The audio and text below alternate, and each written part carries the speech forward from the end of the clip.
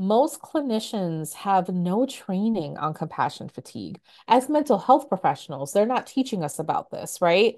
The physicians that I've worked with, they don't teach it in med school. The nurses that I've worked with, they don't teach it in nursing school. The educators that I've worked with never heard of compassion fatigue. Like they never knew it was a thing until they landed in session with me. And I was like, hey, let's talk about this compassion fatigue thing.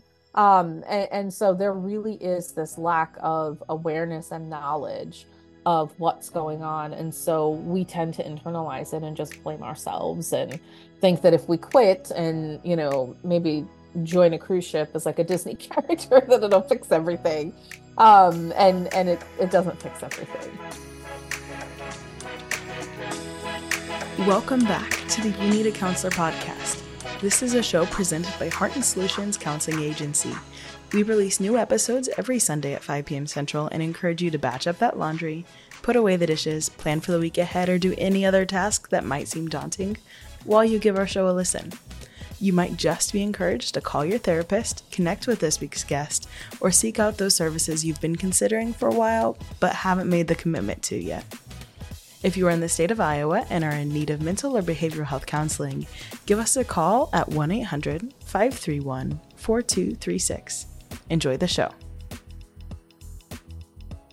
Hello, and welcome back to the You Need a Counselor podcast. My name is Dr. Julie Johnson. I'm the president and founder here at Heart and Solutions Counseling Agency in Iowa. And I'm Krista Hunt. I am our vice president in charge of the behavioral health department, where we work with children ages 4 through 18 on different behavioral skills. And this is our podcast, You Need a Counselor. So we are designed for people curious about counseling but have barriers keeping them from experiencing the benefits of counseling. Our mission is to share stories about counseling, good, bad, and indifferent, and spread the message that everyone can benefit from mental health and behavioral health counseling services. And our guest today joins us from, normally I would say sunny Florida, but I've heard cloudy, rainy Florida. We had an odd winter. It's always interesting, the weather.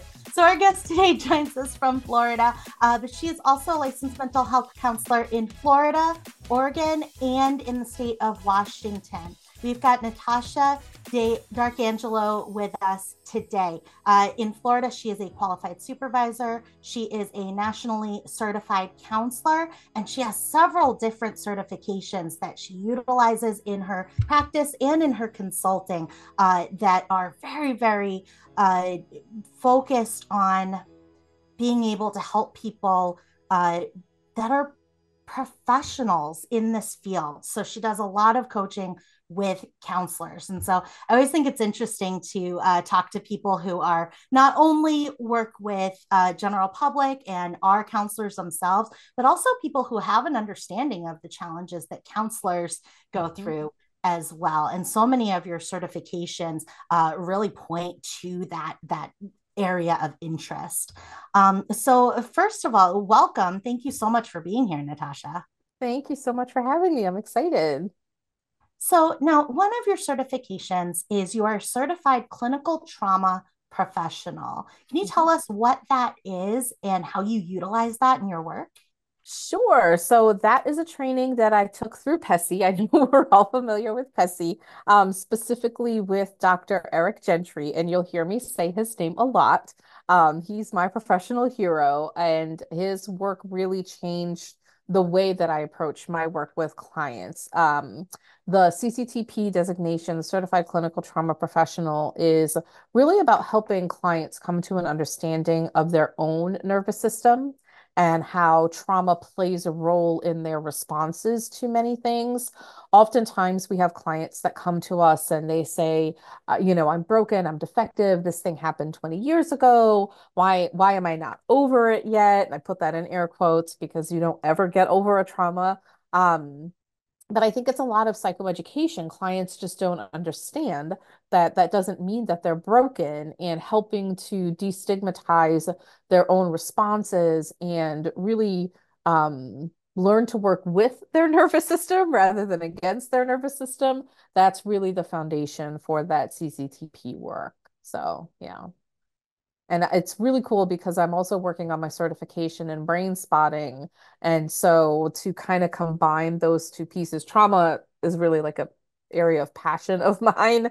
And just it's so gratifying to be able to see clients that come to me really struggling, really in a dark place, be able to take ownership and, do things like start dating again or go out to Walmart and not have a panic attack. And, it's just that's what we keep coming back for. So, yeah. Can you kind of give us some background on what brain spotting is? Oh, sure. I could talk brain spotting all day.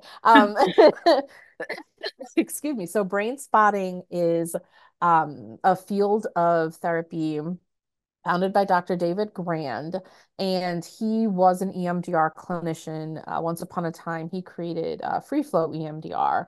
And what it is, it's really helping clients through the use of attunement, right? The clinician really being attuned to the client, helping them find the area in their brain where whatever particular trauma they happen to be working on that day lives in their brain, and just being present with them and just sharing that space. Because, as Dr. Grand loves to say, and it's all over the website, where you look affects how you feel.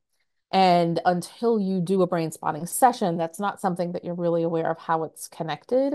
What I love about brain spotting is a few things. Number one, it's very organic. No two sessions are ever alike, even with the same client, even with the same issue. And it's very client driven. And as a clinician, my approach is never that I'm the expert. My clients are the expert in their own lives. They know themselves way better than I will ever know them, even if I have the privilege of working with them for a longer period of time. And it really taps into their ability to initiate their own healing. I just happen to be there to help facilitate that. And it really is an art form, which I know sounds a little hippy dippy, but I just really have been blown away by some of the results that I've gotten. We've gotten to places in trauma where it's taken me a couple of sessions, what in talk therapy maybe would have taken me a year to be able to accomplish. So I encourage everybody, brainspotting.com, and find yourself a brain spotting clinician. I'm not done with my sessions yet. I have to collect some more sessions before I'm officially certified. I mean, I can practice it. I'm just don't have the certification designation. And it's open not just to mental health professionals. When I did my training, there was an acupuncturist in my class, there was a midwife in my class, there was an end of life doula in my class. Um, and again, my personal bias here, I think that modalities that are open to helping more people heal is a good thing. And because I do think that there can be a lot of gatekeeping in therapy, and I think that we all should be here to help more people heal. And if more people feel more comfortable going to an acupuncturist for that, then they should be allowed to tap into that as long as they have the appropriate training. So, yeah. Absolutely. I love that. We have talked to, trauma informed personal trainers and trauma informed Mhm. fashion designers, and it's just amazing how much of our world is impacted by the traumatic experiences that we've had, Absolutely. and how each area of our life where we may have goals or we may be striving can be helped so dramatically by having that acknowledgement of those traumatic symptoms that we may be facing. So if Yeah. we were looking at a brain spotting session, or if I were to go to a brain spotting session Mhm. with you, how might that feel or look different for me as a client than going to a traditional talk therapy session? Sure. So I can, do I have a pointer with me? Yes, I do. I always have a pointer because I'm a brain spotter. So what we do is we use a pointer. I have some more at home, so there's different options, but this is the one that I have in office. And what the client would do is they would say, today I want to work on, I got passed up for a promotion at work and it's really bothering me. It's playing over in my brain over and over again. And I need to be able to sleep again. And I'd say, great. So if that's what we're going to focus on today, we're going to find where in their body that's happening for them, as well as how much of activation is that for you on a scale of 1 to 10? Like, is that a at a 10? Are you ready to crawl out of your skin? Are you at a 1? Like, where are you? And then depending on the client, there's several different frameworks that we would use to set up and help them find their brain spot. But then here's where it differs from traditional talk therapy. I then go quiet once we find the brain spot. And I will say to them something along the lines of, okay, so now I'm gonna go quiet and you can share with me as much or as little as you want to for whatever's coming up with you. And for some clients, that opens up the floodgates, and it's almost like their words can't come out fast enough. But I've also done sessions with clients for 45 minutes where it's almost complete silence, but I can see the processing happening in their eyes. Um, and sometimes it's most often it's a combination of those. There are these periods of silence, and then they come back to me because clients will sometimes dissociate during those sessions, and that's okay. We don't freak out when that happens. It means their nervous system is doing what it needs to. And they'll come back. And so when they come back, I'll say, well, it looks like you traveled a little bit of ways. Welcome back. Tell me a little bit about anything that's coming up for you that you want to share with me. And so again, very client driven, and where we start is not always where we end up. So in my hypothetical, the client decided that they wanted to process being passed over for this promotion. Now, unbeknownst to myself and maybe even the client, that could be connected to something that happened when they were 3, and their parent maybe lost them in the middle of a department store.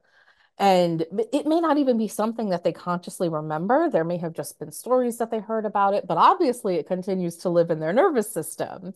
And, through talk therapy, we may never have gotten there, or it may have taken us a very long time to get there. Whereas in brain spotting, you're kind of cutting through the noise that you put in between yourself and your trauma because, the brain does need to function on a day-to-day basis. It's not comfortable to feel those things. But you kind of cut through the noise and get to where those places are in your brain and actually come to a place where it's like, wow, a lot of the times the comment that I get was clients will say things and they look at me and they're like, I didn't even know that was in there. And, it's like, yeah, well, it is. And, your nervous system has been holding on to it for all this time.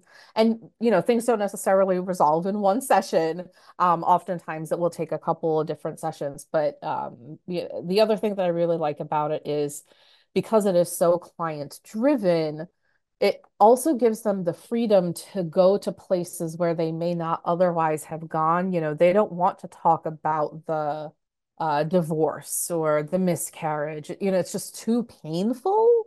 And so once they've gotten some ground, because I always do grounding, we always talk about grounding before we do any kind of trauma work.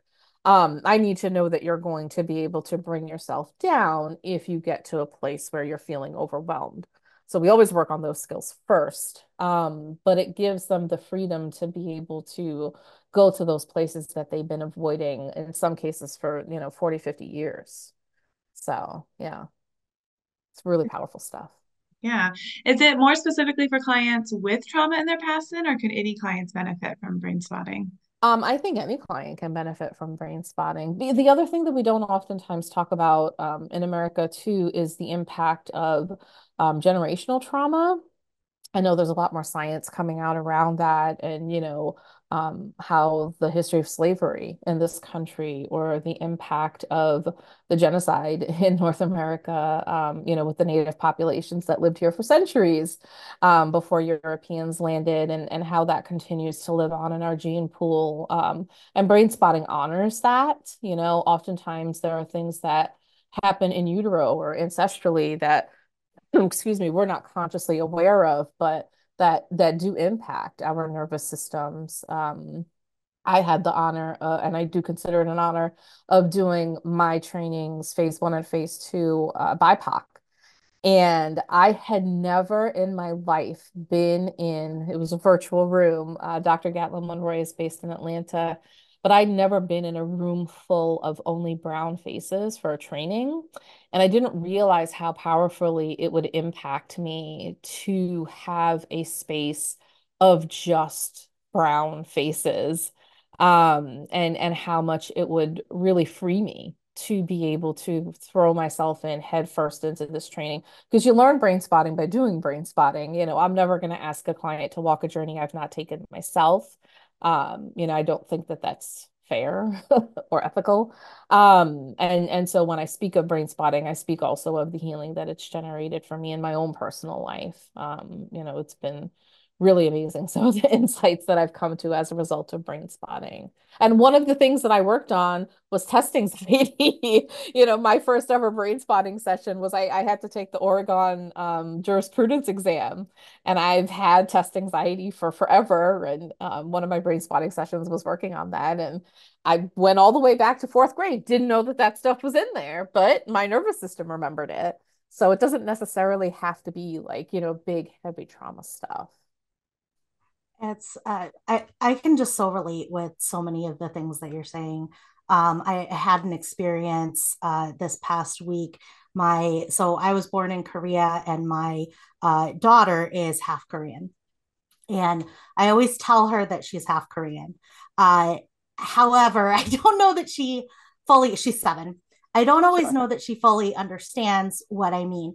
And so she said to me one day, about a month ago, she said, "Mom, are there other kids that are also half Korean?" And I went, "Oh no, Oh. uh, you've never seen another child in real life who's half Korean, or who's, necessarily Korean at all." And so I said, "Oh my goodness, I got to get you to Korean culture camp," right? I'm looking up these ones, and there's one in Minnesota, and we're going to go this summer. And I was telling her and my husband these memory. I'm trying to explain to her what it's going to be like for her, and I'm explaining to her what it was like for me, because I was adopted at a young age, and so Mhm. I also did not have people around me that were Korean. And so I would go to this Korean culture camp, and I was explaining to her, and I said, "Monica, it's the weirdest thing. Everybody there is also Korean. It is weird." And I said, "This is like what your dad lives his life, right?" Mhm. And I said, like, "That's what's normal for your dad." I said, "It's surreal to Mhm. walk into Korean culture camp and have every face, like you said, every face around you is a Korean face and Yeah. looks like you." And I said, "I've never blended in for that reason, but at Korean culture camp, you blend in, right?" And it's Mhm. just a surreal experience. So I just think that so many of the pieces that you're tapping into, that generational trauma that sometimes gets so suppressed for Mhm. so many of us, because there's this idea or the stigma that, like, you weren't even there, right? Or Correct. like, Yeah. How could that okay, possibly impact like, you? right, like when something happens with North Mhm. Korea, like, why am I so impacted? I don't live there, like I wasn't Sure. there. I and Sure. so but at the same time, we know, our body knows, and our mind knows.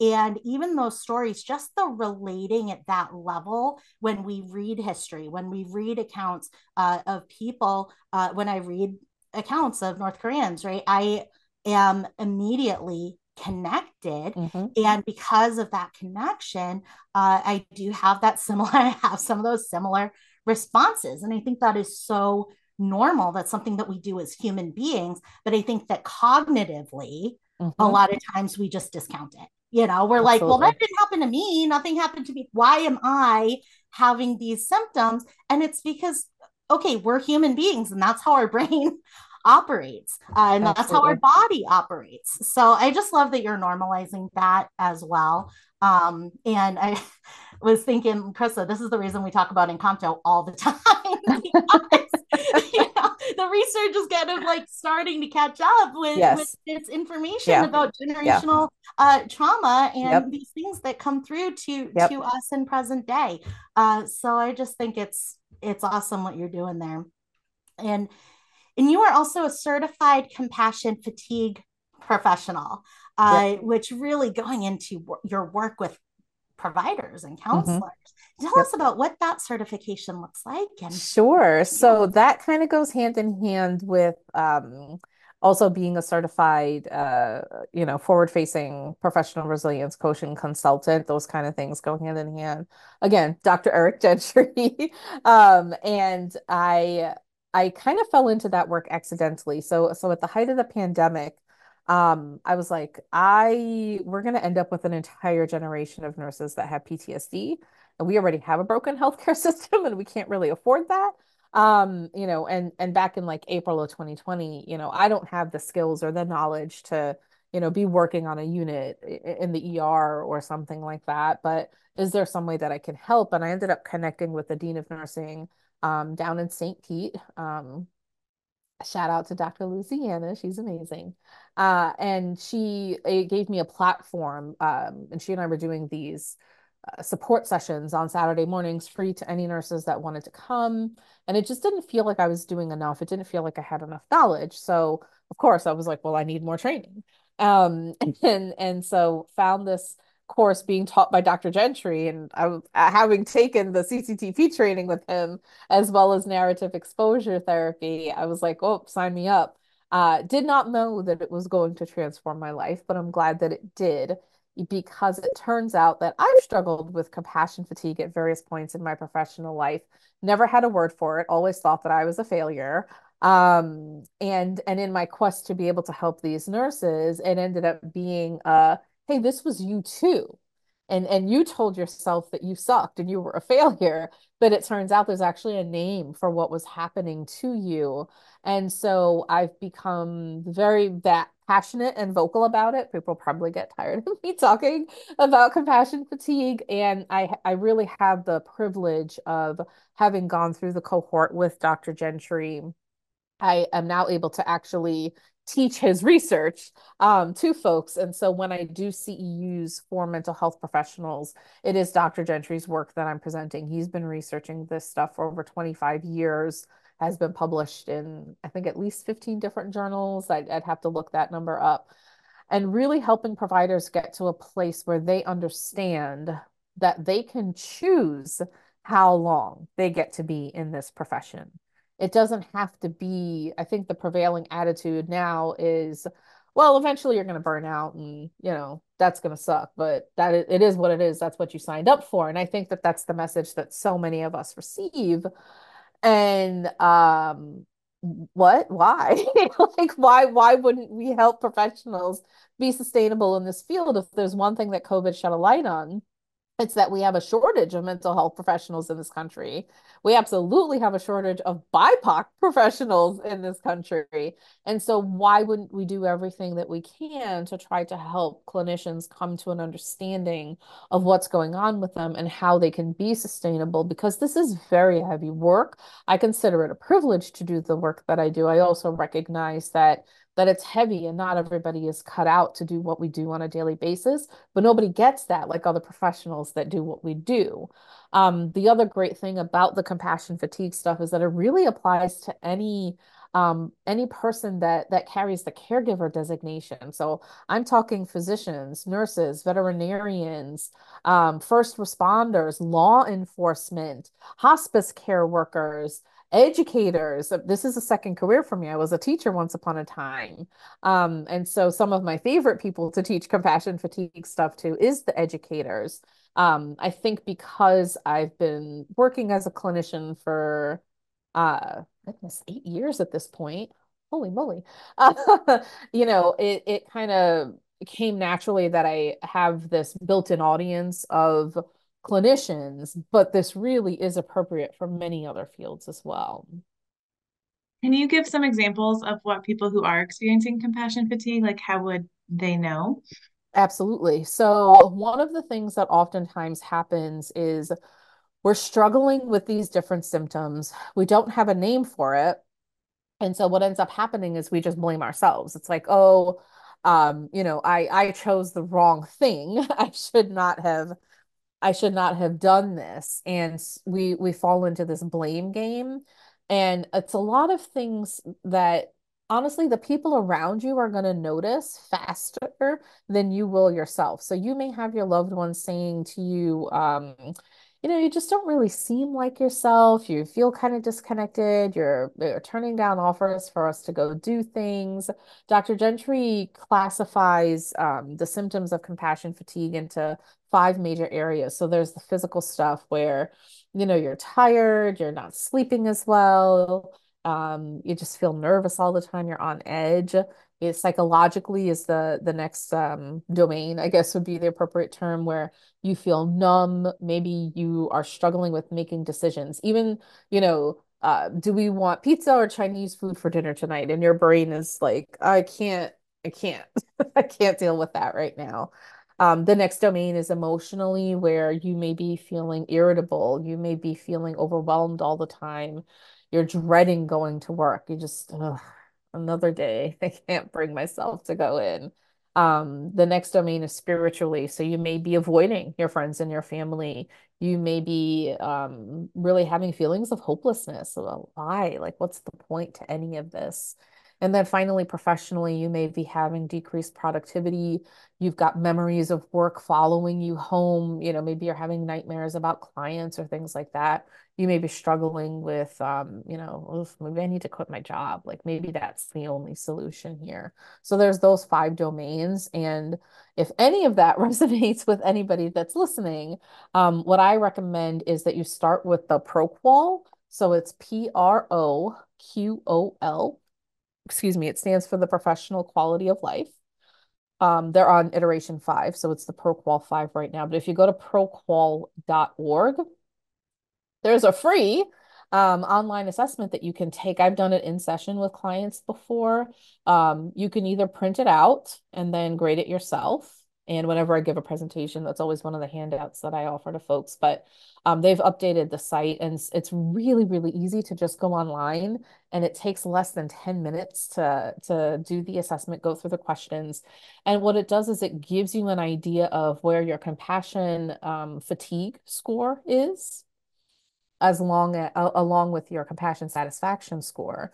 And your compassion satisfaction score is the good stuff about why we do what we do. It's the stuff that keeps us coming back day after day.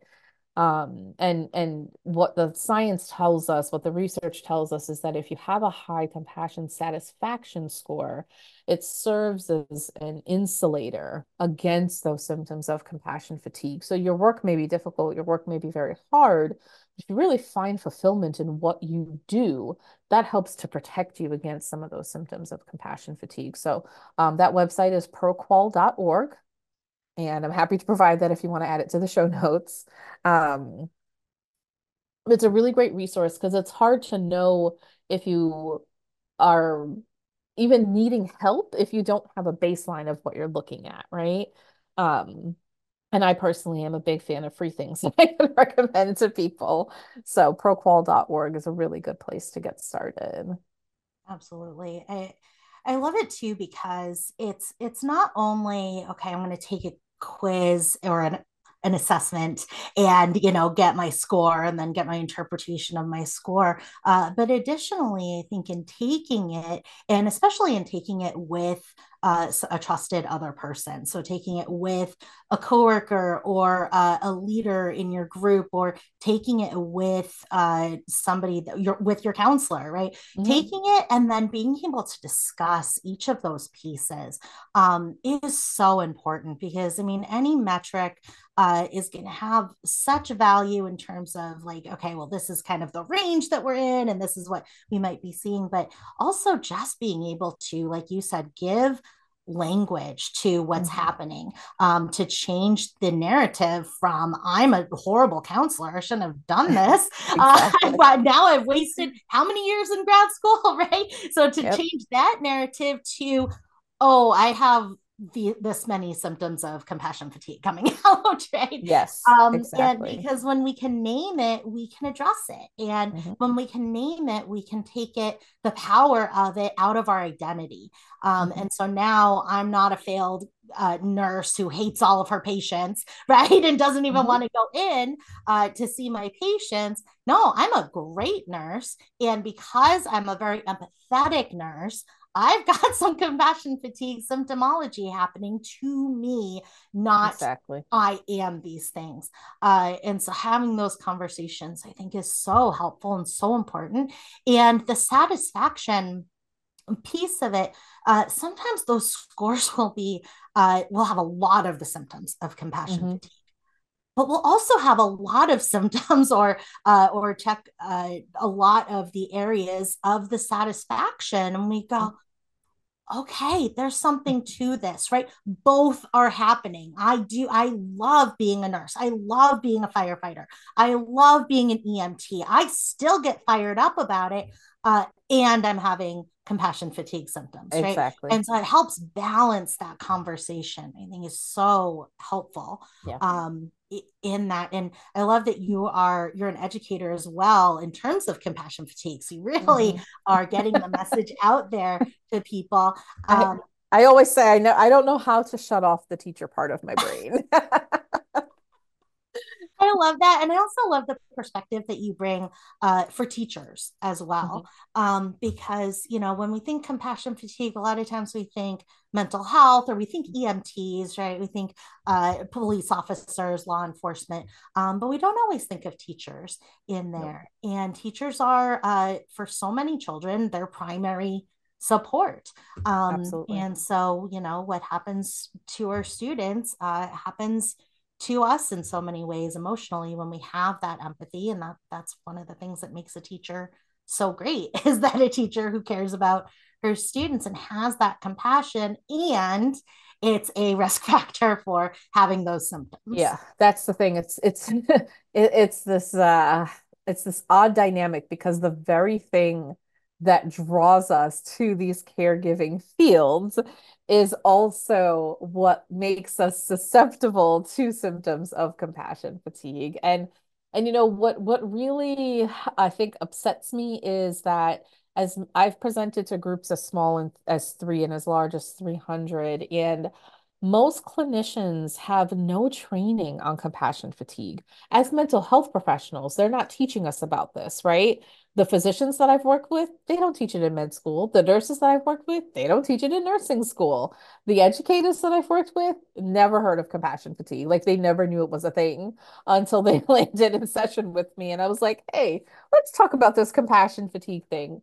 And so there really is this lack of awareness and knowledge of what's going on. And so we tend to internalize it and just blame ourselves and think that if we quit and, maybe join a cruise ship as like a Disney character, that it'll fix everything.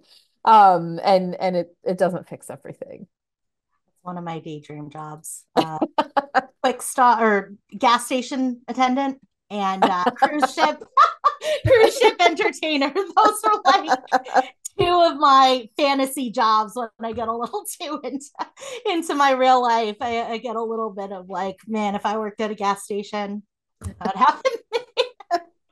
um, so yeah, what we do hear a lot of in graduate school, especially for mental health field, is self-care. We hear a lot of self-care talk. And one of the challenges I feel like self-care, at least in the discussions I've had lately, self-care has kind of become a dirty word Yeah, in the field because it's so where empty. compassion fatigue says, look, you've got a strength and you're tired, right? Like both Mhm. are there. Whereas compassion fatigue is you're having symptoms of this phenomenon. Self care says you're not taking yourself care of yourself, and Mhm. that's why you're having these symptoms. Self care says, well, of course your plant died, you're not watering it, right? Whereas Yeah, yeah, compassion fatigue says, like, your tree has locusts in it, right? So yeah. there's such a difference in the message and like you've identified the identity piece for first responders, for nurses, for teachers, that says, no, this is something that's happening to me as a result of the strength that I have, versus this is something that is happening to me because of who I am, because I wasn't cut out to be a teacher, but Right. also because I'm not taking care of myself. And I think that compassion fatigue is really challenging that message that so many of us were trained in. My other issue with the message of self-care is like it blames the person. It's like, oh, you're not taking enough time to do things for you. And like that doesn't help with anything. And the way that I phrase it to the folks that I work with is this is, you can sign up and get like a massage subscription to one of the places, right? But if you're laying on that massage table for an hour every week, let's say you have the finances and time to be able to do that, but you're in a body that's in full on fight or flight. I don't care how long you lay on that massage table, you're not going to walk out of that room feeling better because you've not learned how to regulate your nervous system. So it doesn't matter if you go for a massage every week, you can't self-care your way out of compassion fatigue. That's not how it works. You have to, again, recognize internally what's happening, put a name to some of those symptoms, learn how to work with your nervous system. There's a five-piece, like Dr. Gentry calls it, his immunization against the symptoms of compassion fatigue. And if you have those five places, those five pieces in place, that can help you to be able to be sustainable in this field. And self-care makes it sound like, well, I just need to drink more tea or go for a walk. And that's not what it's about. Many of us do this work because of our own histories of trauma or because of a negative interaction that we had with some kind of professional at some point in our lives. And you can't self-care your way out of your nervous system responses. That's just not how it works. But so many of the clinicians that I present to have never heard it framed that way. You don't know what you don't know, right? So, Yeah, absolutely. Do you have suggestions for employers and these helping professions who employees are struggling with compassion fatigue to kind of help them with mm. that issue? Yes, I do. Yes, I do. Whether or not they implement it is another thing. But I always think that, if you're a manager or some kind of supervisor listening to this, somebody in a leadership position, number one, have the folks on your team take the pro qual. They don't have to submit their results to you with a name attached to it. You can set up some kind of system whereby they can submit those scores anonymously. But if you don't know what's going on with your team, you don't actually know what you're looking at. The other thing is that it does take organizational change to be able to support caregivers in a meaningful way. Last year, I made a pretty big career change, um, and I took a step back from working in mental health tech. And the reason that I did that is because I know enough to recognize the symptoms of compassion fatigue in myself. And on paper, things looked very good, but I know internally what it feels like to be struggling with compassion fatigue. And my big problem and why I took a step back and ended up transitioning to this role is the organization's mission was no longer aligned with my personal mission. And one of the exercises that I love doing with clients, and that comes from Dr. Gentry's research, is a mission statement exercise. And I actually have my mission statement hanging up in my office. It stares at me every day because it's my reminder of why I do what I do. But this is part of the immunization that I mentioned that Dr. Gentry's research has put together. And it's really getting back in touch with why you do what you do. And what I found with many organizations is they tend to put profit over people. And if you're a caregiver, that's not how you work. That's just not how your brain works. That's not what drives me to come to work every day. Obviously, I have a mortgage, I have a car payment, I need to keep a roof over my head. But what keeps me coming back to Lakewood every day, and I love my job here, is I love what I do. I feel fulfilled in what I'm doing. My favorite statement from my mission statement, and I will share it with the folks because I'm quite proud of my mission statement, is I will live my life according to my core mission that I am here to help others. Any day that I get to do that, I go home at the end of the day feeling good. Even if I'm tired, even if it was a hard day, even if some tough things happen emotionally, this is what keeps me going.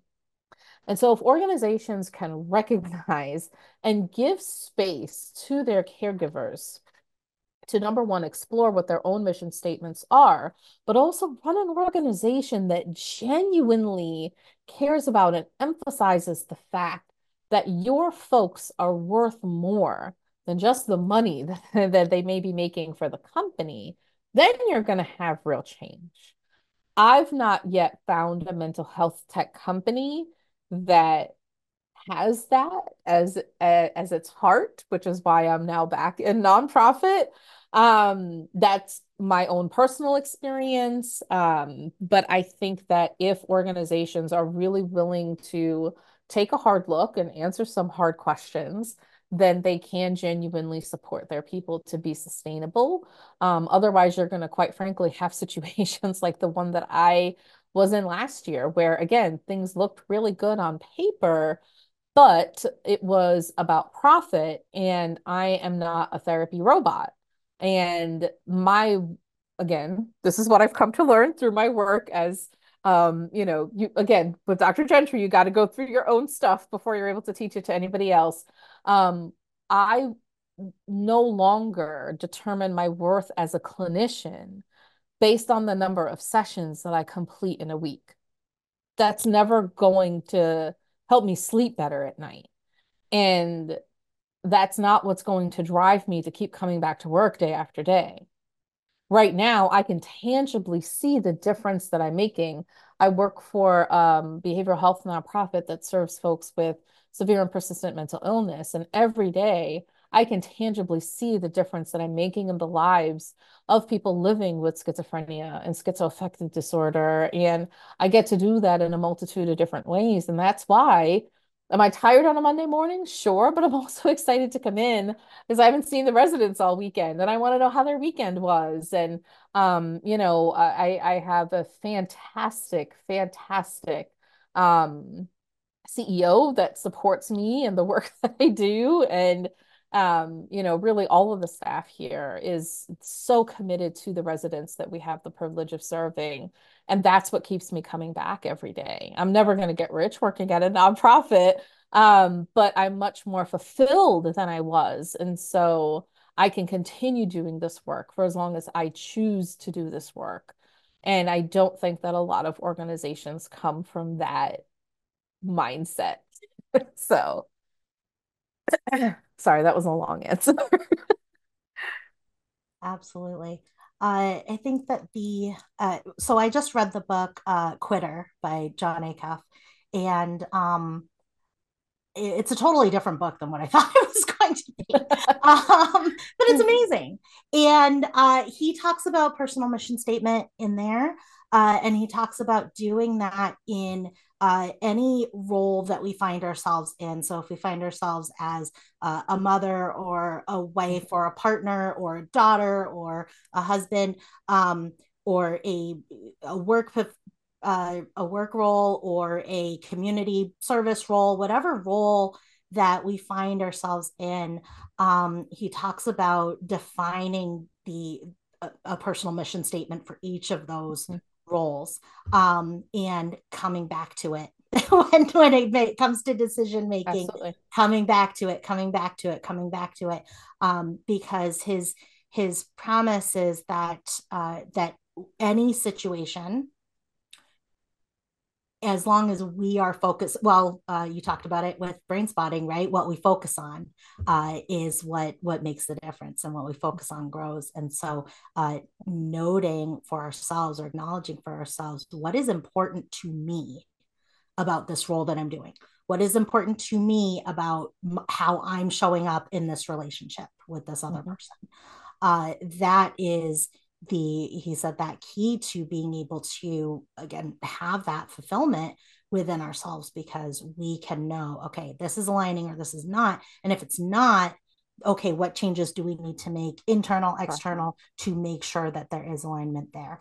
And so I love that your mission statement is right there where you can It find it. looks me in the eye every day. And that Absolutely. this is I think like the fifth version of my mission statement. I'm actually due to do an updated one because that's another thing Dr. Gentry encourages you to do. It should never be a static document. It should be a living document. And every so often you need to revisit it. I haven't revisited that in a while.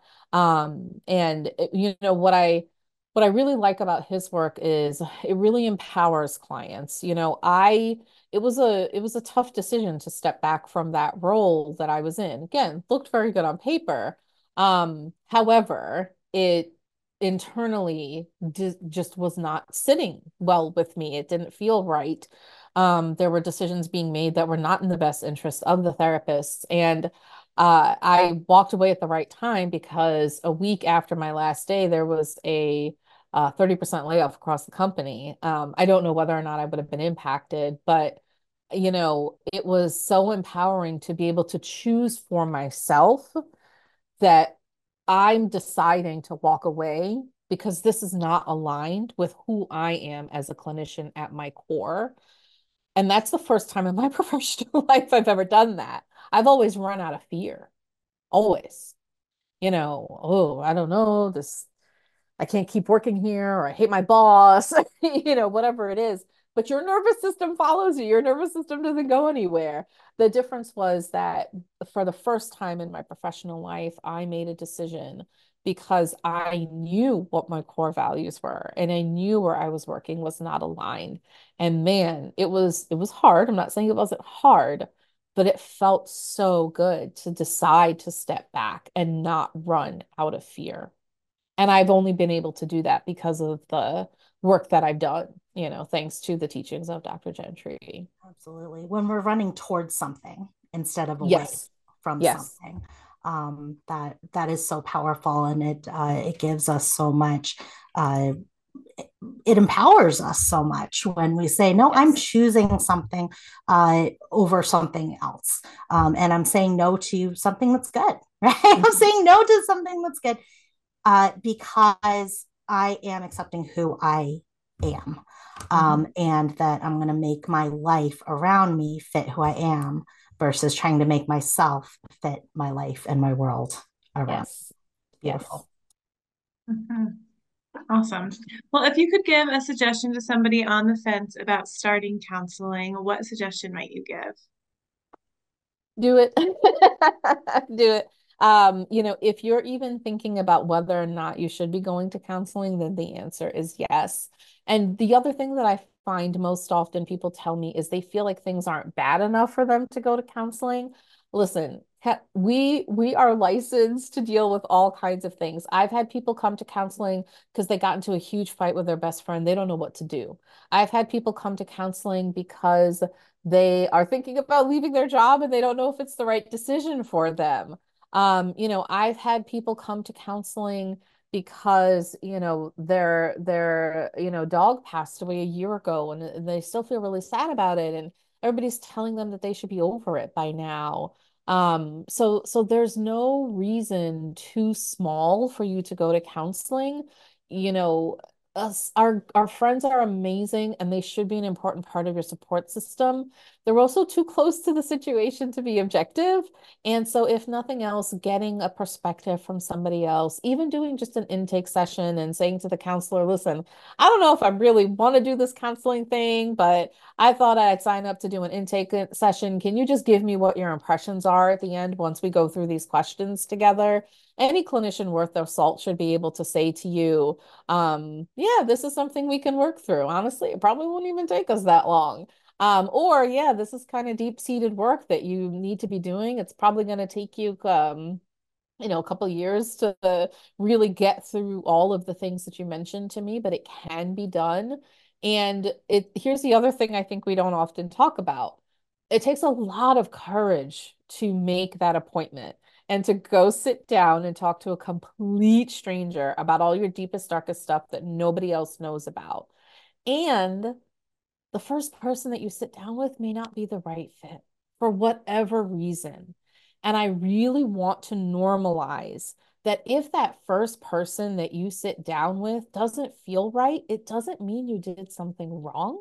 It just means you didn't find the right fit. We've all gone to a doctor at some point that we were like, never going to them again, ever. I will never, not for $1 million, would I let that person come near me, right? Well, that's how it works in therapy too. Everybody has a different approach. Everybody has a different way of doing things. And there's so much research out there, like, does it matter what training your clinician has, how long they've been a clinician, are they a doctor or not? And what it always comes down to, all of the research studies tell us, it is the relationship between the therapist and the client that is the best predictor about whether or not therapy is going to work for you. And as much as I want to tell you, you're going to find that perfect person the first time out, it may take you 2 or 3 tries, and that's okay. And it doesn't mean you're doing anything wrong. So give yourself the opportunity, if the first person didn't feel quite right, to sit down and talk with somebody else and give yourself a chance. Sometimes you got to kiss a few frogs. I love that. Well said. Absolutely well said. And Natasha, this has been wonderful to get to know you and get to meet you and learn about what you do. If you're listening and you're interested in consulting or counseling, and you are in Florida, Oregon, or Washington State, you can find Natasha at Natasha LMHC for Licensed Mental Health Counselor.com. And Natasha, this has been wonderful getting to know you. I feel like we could talk to you for another 5 hours. We would love to have you back on the show. Sure. If you are open to that, we Absolutely. would love it. It's just been a wonderful conversation. We thank you so much for the work that you are doing out there with compassion fatigue and spreading this message to people that it's not our fault. This is something that happens, and that the message that there is hope. Yes. If we're experiencing these symptoms, that hope is all important. So Thank you so much. I'm Natasha D'Arcangelo, and I need a counselor. Awesome. And I'm Krista Hunt. And I'm Julie Johnson, and we need a counselor. And so do you. Bye. Bye. Thank you for listening to the You Need a Counselor podcast. We are so grateful that you're here. Now, we want to hear from you. Text us or give us a call at 515-650-3231. You can also find and connect with You Need a Counselor on Facebook and Instagram. If you've enjoyed today's show, please take a moment to like, review, or leave a comment, as all of these things help others to find and benefit from the podcast as well. If you're in the state of Iowa and interested in mental health counseling or behavioral health intervention services, give us a call at 800-531-4236. And if you're a provider seeking play therapy CEUs, you can find us on patreon.com/youneedatraining. We'll see you for the next episode, Sunday at 5.